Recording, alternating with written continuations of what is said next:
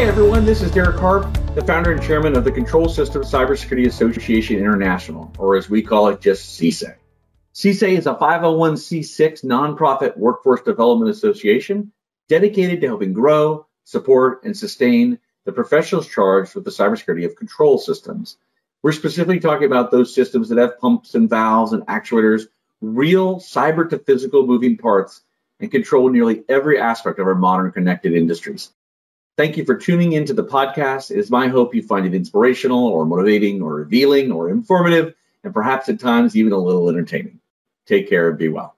Hey, this is Derek Harp, founder and chairman of CSA and the host of the CSA podcast show. And I've got another great guest today to talk about their career path and things that they care about in OT and ICS related cyber. I've got Ken Monroe coming to us from across the pond. And in fact, I love that he lives near Bletchley Park. That's such a nice tie-in with with encryption and security in its early form and early years. If you don't know Ken, he's a partner and co-founder of Pentest Partners, but he's also a technologist in general and a founder of multiple things, and a pilot and a skier and an all-around adventurous contributor to our community. Welcome to the show, Ken. Hey, how you doing? I'm doing well, and I know we're going to talk aviation. And if somebody who's not seeing the video of this, which most podcast listeners will not have the benefit of seeing you, they won't see the aviation-related things in your background.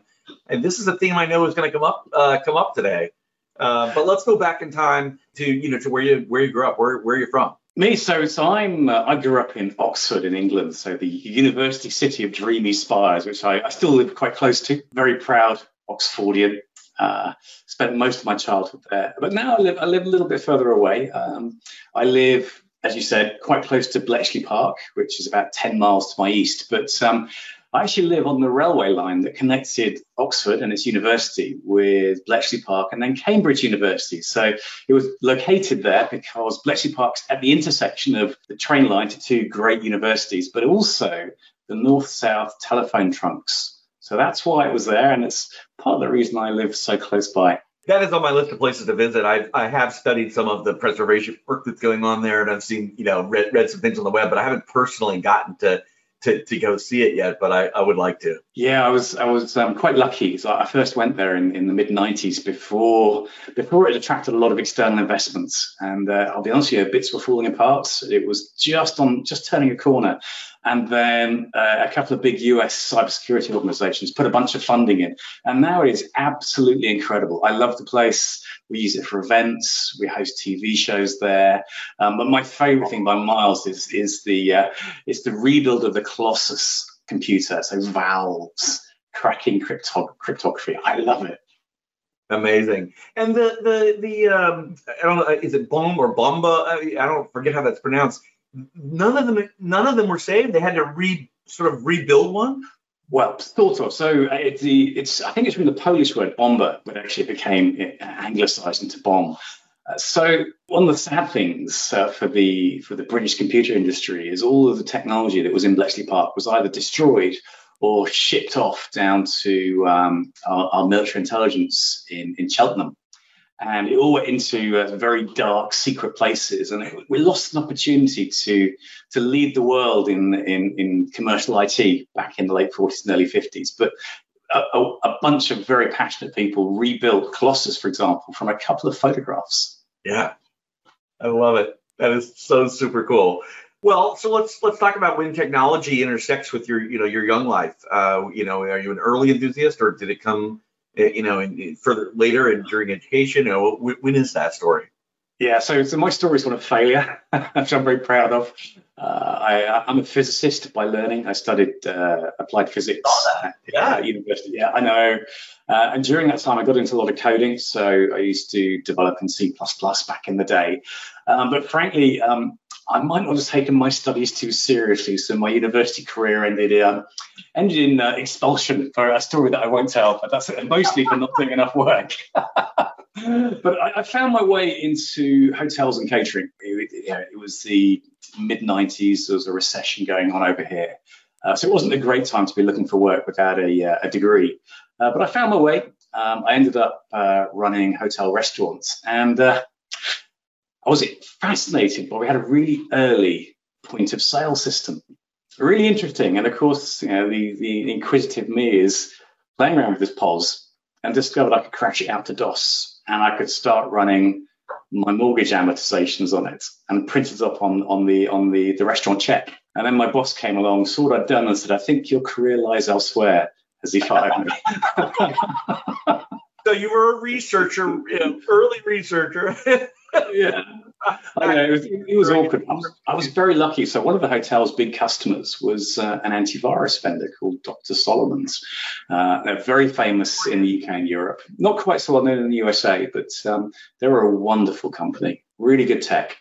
Where was Dr. Solomon's out of? I remember that brand. Yeah, so they were in my local town, run by the amazing Alan Solomon himself, who wrote one of the very first antivirus programs. We had an amazing team of people there, grew it, and then McAfee came along. They needed to upgrade their technology, so they acquired the firm, and things kind of changed after that, which is a shame, but hey, that's progress, right? Often the case, but that's so you're there, you're in the thick of it there, and that's interesting. That company was in your hometown or where you were living at the time.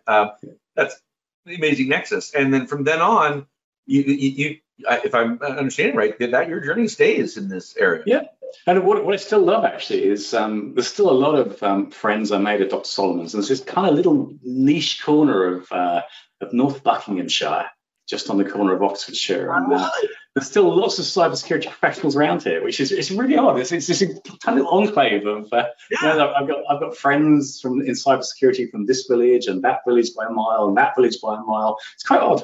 Yeah, that's I love that. It's the alumni of those ventures too. I mean, my first company I started in '97, and I bump into people still at conferences who I haven't talked to in years, but they graduated from that company to other companies and have stayed in the industry the whole time. And some of them, it was their first time in cybersecurity from the military or from other places, and they stayed in the industry, ever since. And it's been a lot of years. That's a cool thing to run into those folks. Yeah, I'm sure you probably have it too. Is that back in the 90s, I think people in cybersecurity either came from the military or they kind of found their way in from the outside. It was a 50-50 split back in the day, I think. Is that what you saw in the USA? Yeah, it was heavy. That was my background. I started the company as I was leaving the Navy. The co-founders were Navy. We recruited a bunch of people from Navy and DOD in general. At one point, we had 337 combined years. It was on a slide. That's how I remember it. Because we told people that, especially investors, were like, the Brain Trust here's got 337 years of DoD and government experience.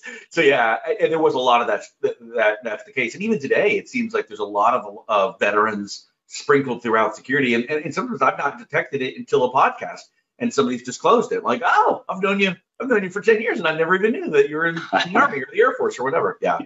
I tried the Air Force. They said no. Well, they were afraid you were going to maybe see what was under the plane parts or the electronics. Absolutely. It's quite entertaining, actually. So I tried for the Air Force because I've always had, flying in my blood. I've always wanted to be a pilot. And it's a bit odd sort of to have then gone and funded my own pilot's license and finally kind of come back into cyber and aviation through the back door 20 years later.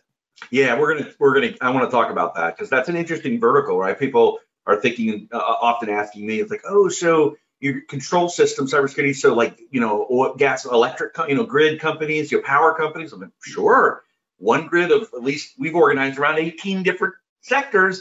Energy is only, gas and oil is one, electric is one. So there's two.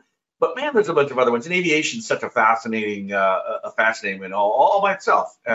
So yeah, let's talk about that. So what's after McAfee? And how long did you stay? And a lot of times after acquisition, in my own experience, staying a long time is not typical. Yeah, it's kind of hard, isn't it? Because often, the culture of an organization changes after some M&A. Yeah. And we saw that. And I stayed around for a year and I did some of their work where they do OEM and preloads, which is quite interesting.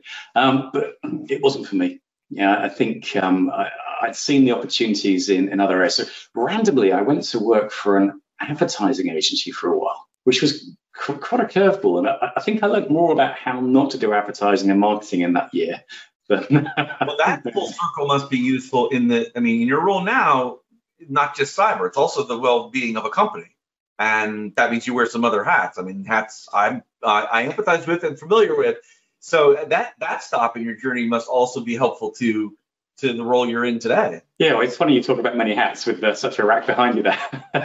You can't see all my military covers, yeah. Yeah, so it's like, yeah, if you're founding and running a company, as well, you know, and I'm sure many of the readers do, is you have to wear many hats. One thing I've always been a real fan of, though, is being able to tell a story.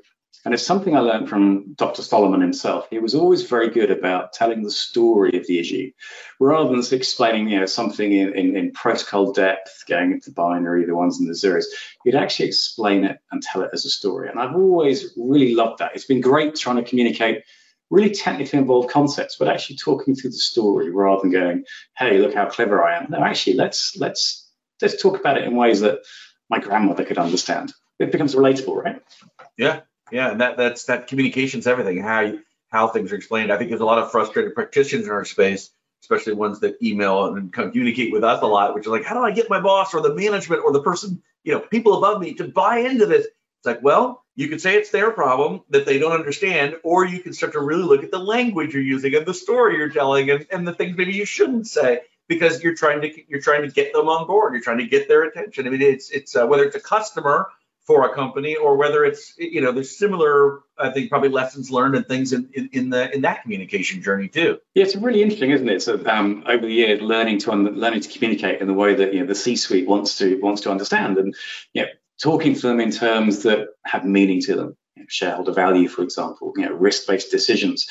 And it can be, I think, quite unhelpful when, you know, people in the security industry, the cybersecurity world, talk in terms of excessive technology. It can be really easy to lose the board, and they don't understand. And I think coming to them on their terms is really powerful.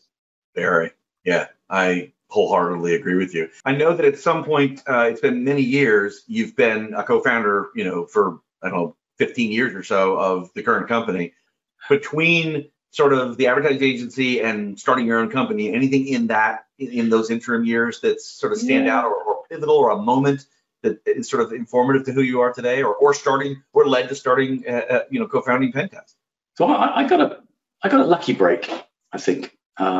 My old boss from McAfee had been out of the business for a little while. And he gave me a call and said, "You know, what are you doing?" And I said, "Well, you know, I was getting bored of advertising and marketing." So I said, "Come and have a chat." So as most interviews seem to be, they seem to be in a pub over a beer with an old friend. Love it. A pub that's 400 years old, no doubt. Yeah. Is that right? With some very warm beer, as always. And then he just said, "Look, you know, I'm working for a startup that discovers vulnerabilities." And this is back in 2000, so it's a little while back now. And he said, "What we try and do is we look for security vulnerabilities, and we try and help organizations fix them." And this was new to me. Now, obviously, I've been exposed to cyber through antivirus, but this was all new. And all of a sudden, my eyes were opened to the opportunity, you know, 24 years ago, to look for vulnerabilities, to alert organizations to them. And that's been the start of my journey for the last quarter decade. Yeah. And I'm assuming that's sort of IT focus at the time. We're going to talk about OT here in a minute, but in those years, it would have been IT, right? Yeah, no one touched OT, did it? It just works, right? Don't touch it. Jen doesn't even work here anymore, but don't touch it. Windows 3.1 and it works. Yeah, and there's nothing wrong with that, right? Yeah. So I then worked with them. We founded the firm in 2002, and we started off doing penetration testing, ethical hacking, if you like. And along the way, we hired a guy who came to us from a power company. He said, "I really want to get into penetration testing." I was okay, great. We ended up having a chat with him over a warm beer in a pub, as always, during that interview. And he said, "Yeah, I work in industrial controls." I said, "What's that?" He said, "Well, yeah, my job's to make sure that the power doesn't go out." So, and over a couple of beers, we learned a huge amount. And that guy and I still work together now. And over the last 20 plus years, he's shared everything he knows about OT and industrial controls. We've built a team that understand OT inside out, whether it's in power, water, or even in shipping. And as a result, we do services around OT cyber for most of the UK utilities and an increasing number of US utilities too. And so that team is uniquely focused on OT. That's what they do. Yep. Yeah. But we don't mind if it's a power company. We don't mind if it's a water company. We don't mind if it's the insides of a ship, which are all the same. They just float. Yeah, it's all OT. So yeah, there's a team there that goes out and helps assure the security of our industrial control systems. That's awesome. Well, let's talk about aviation. So I know you're a pilot. I have it on good authority you've flown into a challenging airstrip high in the mountains, and you might have left by skiing instead of flying. So I mean, you got to tell the story. But then let's talk about aviation cybersecurity. Yeah. So I'm a private pilot. I was actually going to go commercial back in the late 90s, but unfortunately, the company I was working for at the time went belly up, and that was my source of flying funding gone for a while. So I went a private pilot. I used to fly light aircraft, singles and twins around Europe, given a chance. But the crazy one was there's an Altiport in a French ski resort called Courchevel. It's quite well known. It's where they held the Winter Olympics in '92. And this runway is on a hill. And like most runways, when you approach them, if it all goes wrong, you just put the power, go around and try again, right? And then you get it right. That's fine. Unfortunately, this one, because they've got a hill and then a mountain behind it, so you get it wrong, you go crash. So it's quite daunting. But I flew down there with some friends, landed quite hard, but you taxi up onto the ramp. And of course, it's in France, and I've gone there from the UK, and the guy waves you over. And then you get out and say, passport. You show them the passport. So then you put your skis on and you ski off the ramp onto the ski. It's brilliant fun. It's on those TV shows, 10 most dangerous airports in the world. This one's number 7. Awesome. I love it. That's a great story. Well, let's talk about safety and security, not of skiing, and staying alive, which you've shown that you can do.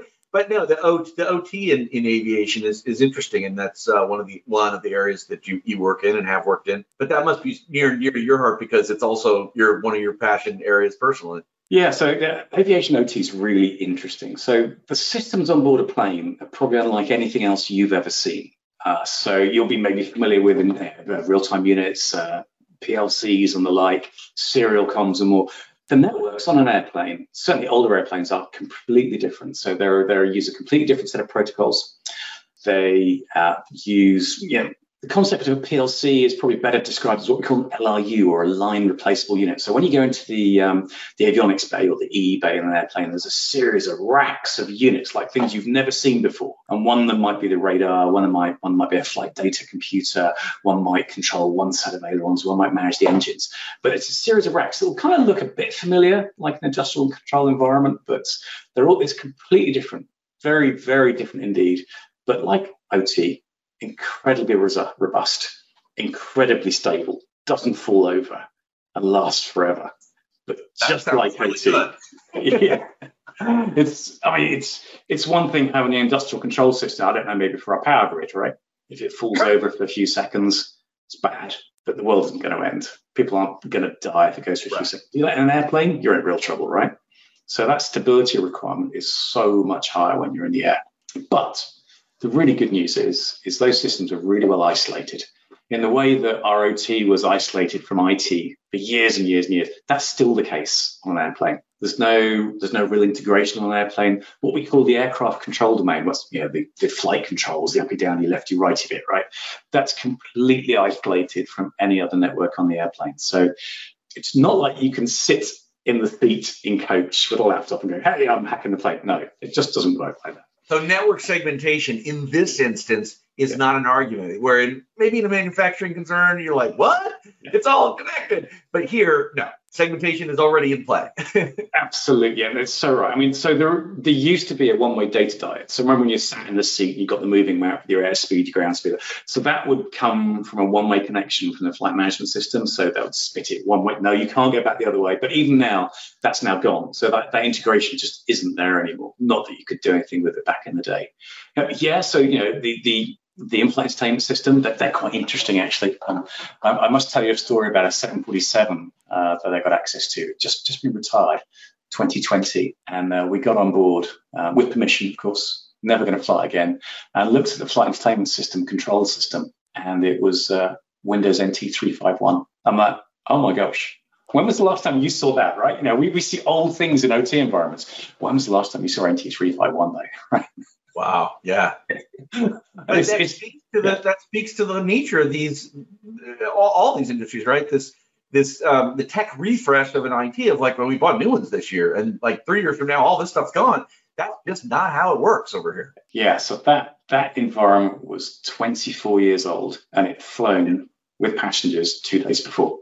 Yeah, but like you said, stable, predictable, solid. But do you know the funny bit? So going back that far is like there's very little value in retaining pen testing, ethical hacking skills going back that far, because stuff gets refreshed. Even in OT, you're not going to see IT systems connected to it that are really that old. So we had to go back to trying some very old ISOs.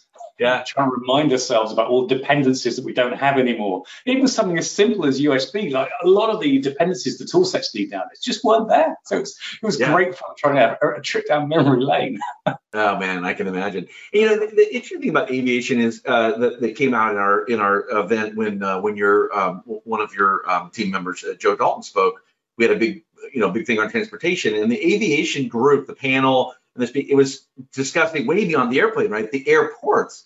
And it struck me that the airport, the more they talk, it's like a mini city. It's got fuel, and it's got electricity, and it's got access control, and it's got all the industries within it. Maybe literally all of them. I've never really looked at all 18 that we track across. And that in itself, with all these different stakeholders, it's not like one homogenous company and employees of that company. All these different stakeholders coming and going and having these areas of crossover responsibility. That for aviation cybersecurity, that must be a lot to do there. So I'm using it. The airplane is actually relatively easy to keep secure. The airport's another match altogether. Yeah, that's the trouble, and everyone hears about it when there's a problem with an airport or an airline, an air operator. It's always really weird things that cause those outages. Something as simple as the docking displays. So when your airplane's coming up into it wants to dock, there's a little display there that tells the pilot how much more to come forward and back, right? So they always line it up. It's always the right computer, and that's saved loads of money from employing people on the ramps with their battens going up there. Those systems go down, you haven't got enough people with battens anymore, because they don't have enough people with battens anymore, because they've all been laid off because they've got computers now. So it's surprising how really simple things can actually lead to airport outages. I remember another funny one, the flight display board, so you know which gate to go to. And a large airport said, look, can you come and check over our systems? And we got to the point, said, hang on, we found a vulnerability in your flight displays. No, I don't believe you. Said, okay, all right. So would you give us permission to pop up our own flight on your display boards? So on the largest airports in the UK, we've got our own flight, the PTP party flight. There's a screenshot. The customer let us take a photograph on our website of us injecting our own flights. Of course, that was proving a point. But from there, we could have mixed up any gate through any terminal. And can you imagine the chaos that would have caused? No flights would have gone that day because no passengers would be in the right place. Yeah. So something as simple as one display system could stop airplanes moving. Yeah, and you apply the right friction to one of those largest airports in the world. I mean, here in Atlanta, I think we might be the largest traffic per year. You put little friction in the right points, and it's a colossal chain effect. It's not like 5-minute delay. It compounds very quickly, and all of a sudden, all these things that'd be chaos, and not loss of life in that scenario, but loss of money. And lots of loss of reputation and angry customers, for sure. That could cascade into a lot of stuff, including maybe even legal response. I mean, I think that's people talk about reputation damage. It's like, are you talking about people losing their life from this particular security risk? I'm like, well, those exist, and some of them are realistic and some are not. But there's a whole lot of other risks that are entirely realistic, short of short of loss of life, but still quite significant. Yeah. Now, so baggage systems are really interesting too, because they're almost invariably industrial controllers up there. The same sort of PLCs that we'll see. Yeah. And we had a problem when Heathrow's Terminal 5 opened up for the first time, over a decade ago. And some of the baggage systems weren't right. They hadn't commissioned them properly. I don't know what quite went wrong. But there were weeks of just bags not going to the right place, that's piled up in warehouses. It just went so badly wrong because the system didn't play ball. So It's amazing how even OT can get involved. Yeah. So what kind of things, as you look to the future or the current state of the union today, what excites you or keeps you up at night? I mean, either way, it could be positive or on the challenging side of things. So one of the areas that worries me on the industrial control side of things is starting to see cloud management platforms pop up.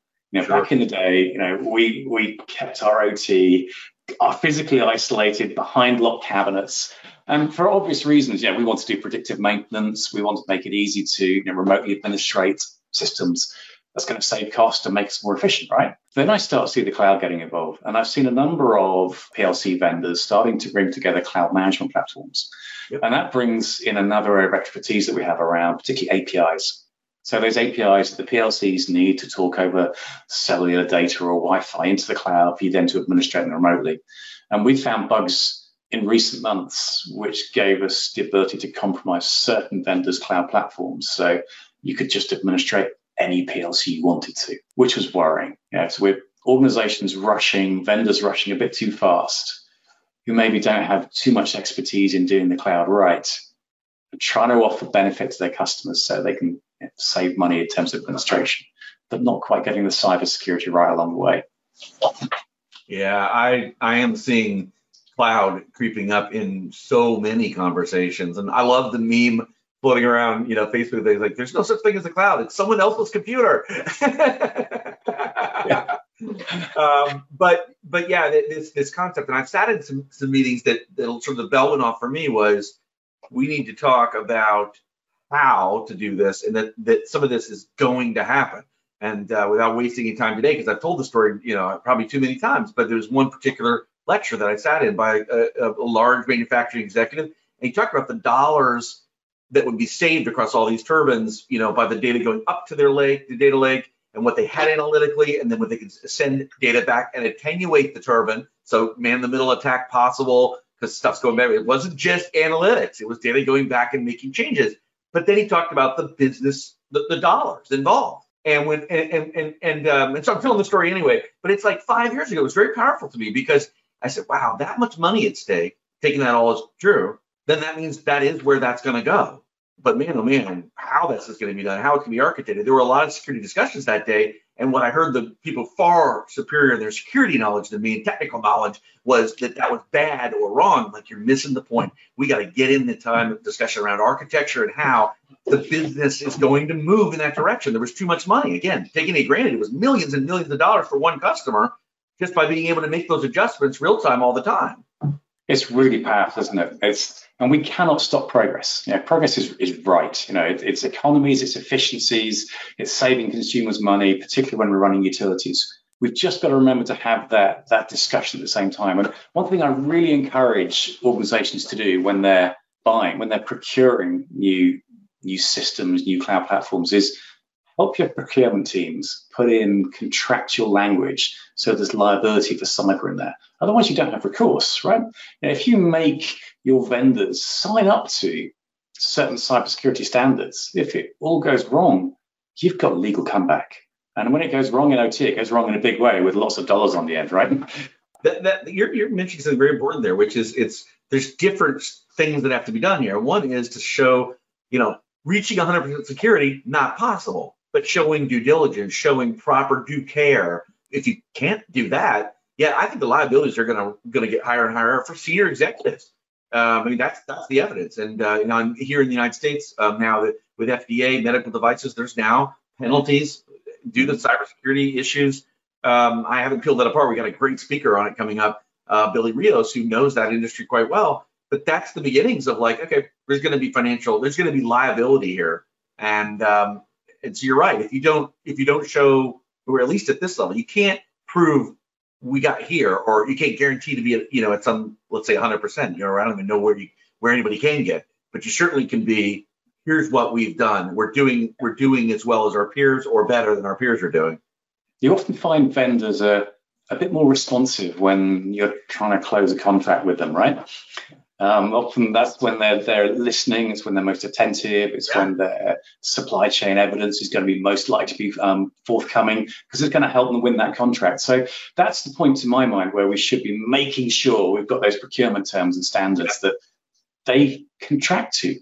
So we've got comeback. You've nailed another important theme there. That's big, because everybody that I know at OEMs and the equipment manufacturers says, between you and me, customers are going to move our needle. They've got to demand that we do more, that we raise our bar. I mean, some of these people are employed at these companies to help product security, and there's teams, but they'll say over a beer, a warm beer or a cold beer, they'll say it's got to come from the customer. The customer has to make more demands of us.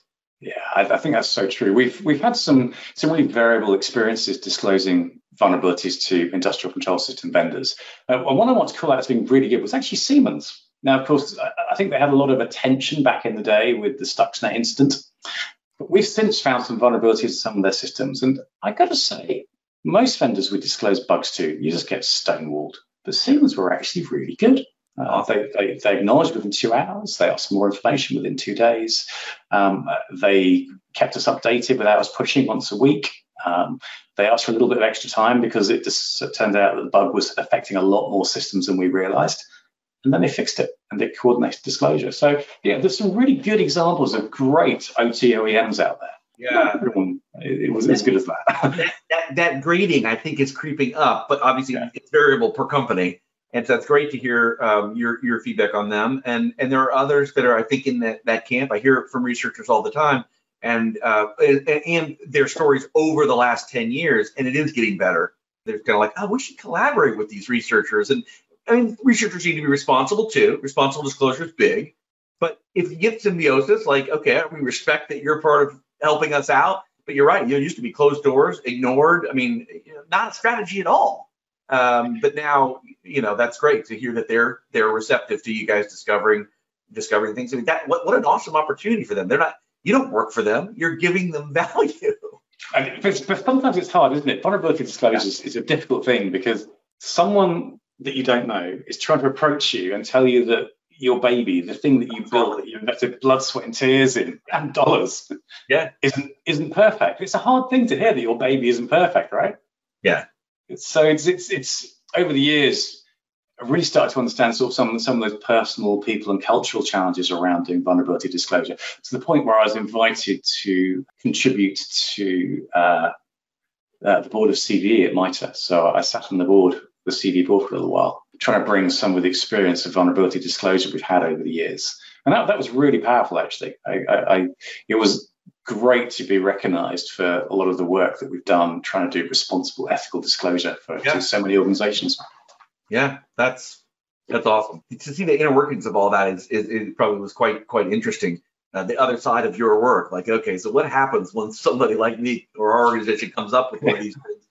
How does the CVE machine work? And people take it for granted. It's like, isn't it just like, you pick up a phone and it ends up in a spreadsheet? There's a lot of parts.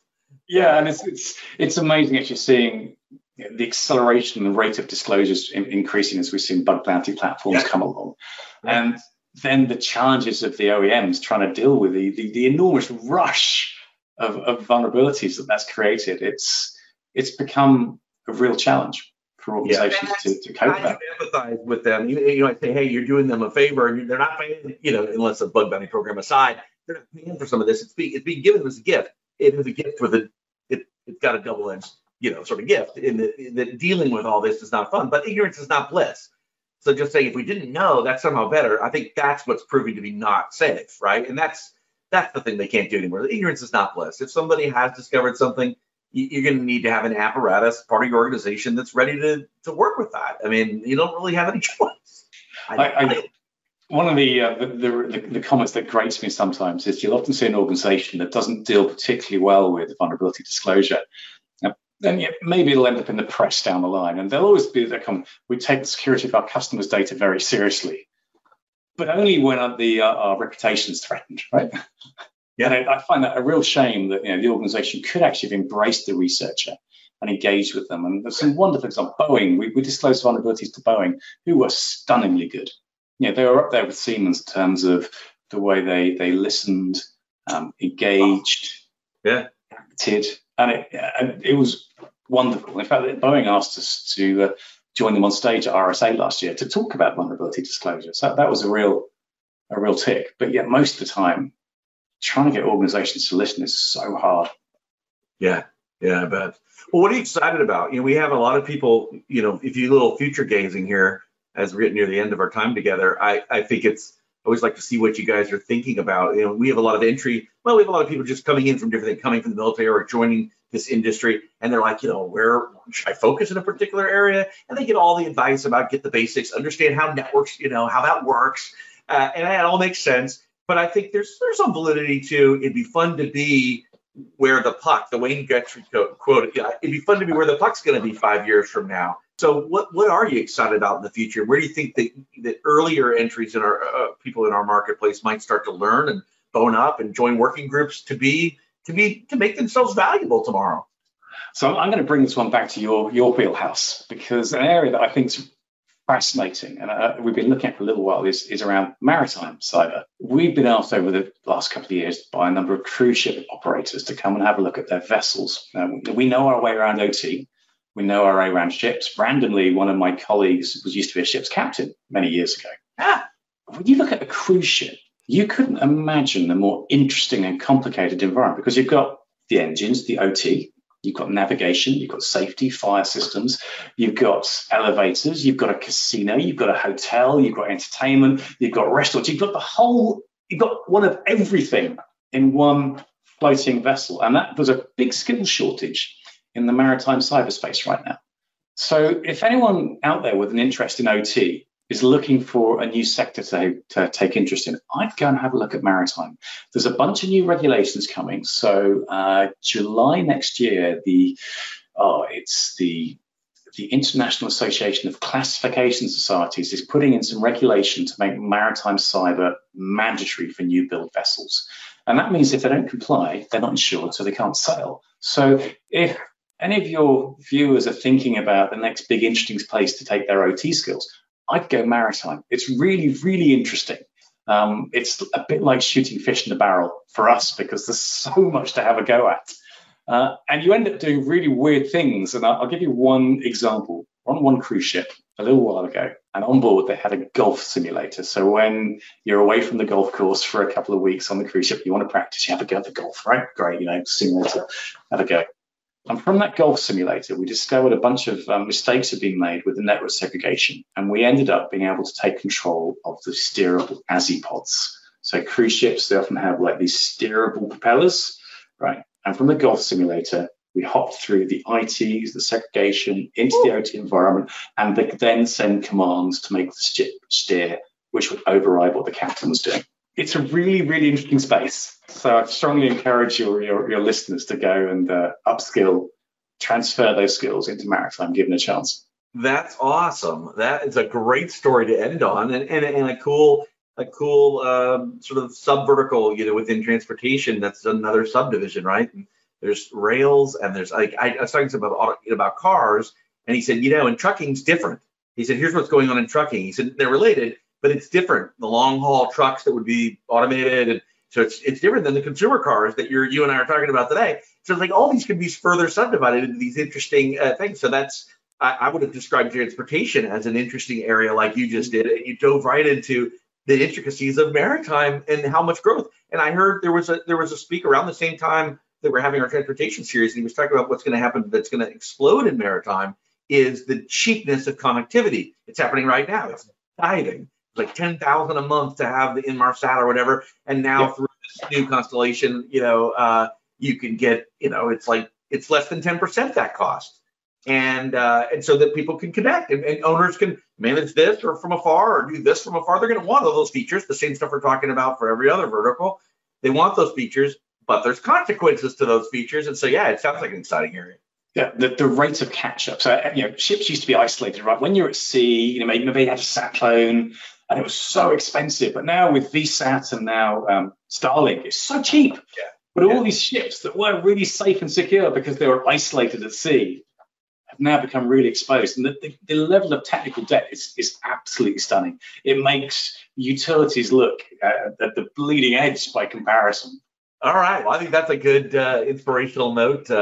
So, Ken, we have come to the time in the podcast where I have been in the habit now for 80 of the 105 episodes I've done, I think we've ended with the Pivot questionnaire. So I don't know if you're familiar with Inside the Actor Studio, a show that it may still be running. I really didn't look it up, but I watched it during the era of James Lipton as the host, and he has passed on. but he used this question from a French show before that. So this is probably 50-year-old questionnaire, and I haven't changed it. I use it exactly the way he did, and I'm assuming the way they did in the original show. So if you're up for it, we'll end with the Pavot questionnaire. Let's go for it. All right. What is your favorite word? Okay, my favorite word is vulnerability, but for two reasons. Obviously, I love finding vulnerabilities, disclosing and getting them fixed. But I also think vulnerability in terms of a personal view, actually expressing vulnerability is really important as part of an individual and also a company culture. What is your least favorite word? Disclosure, because it's always painful. What turns you on, either creatively, spiritually, or emotionally? So what fascinates me is new technologies, new things to have a go at, new things to find bugs in. Right now, for example, I'm looking at smart ski tech, and it's, again, just fascinating, the crazy stuff you find. Everywhere. It's amazing. What turns you on? Vendors that don't listen. What is your favorite curse word? I'm not going to share that right now. What sound or noise do you love? I love the sound of silence. There you go. What sound or noise do you hate? Pointless chatter. What profession other than your own would you like to attempt? I would love to be a commercial pilot. And what profession would you not like to do? I'm done with working in restaurants. And if heaven exists, what would you like to hear God say when you arrive at the pearly gates? We take the security of your data very seriously. I love it. Well, I'm just wrapping up with Ken Monroe, CEO, co-founder of Pentest Partners. It's been a lively and interesting conversation. Thank you for not only taking the time, but also bringing some great stories. And I look forward to sharing a warm beer near Bletchley Park with you sometime. So it's you live near one of my bucket list items. I will let you know when I'm going to check that one off. I look forward to seeing you there. Thank you. Thank you for all your years of service to industry, and we all benefit from that. Thanks for coming on the show. Take care. My pleasure. Thank you so much. Bye-bye.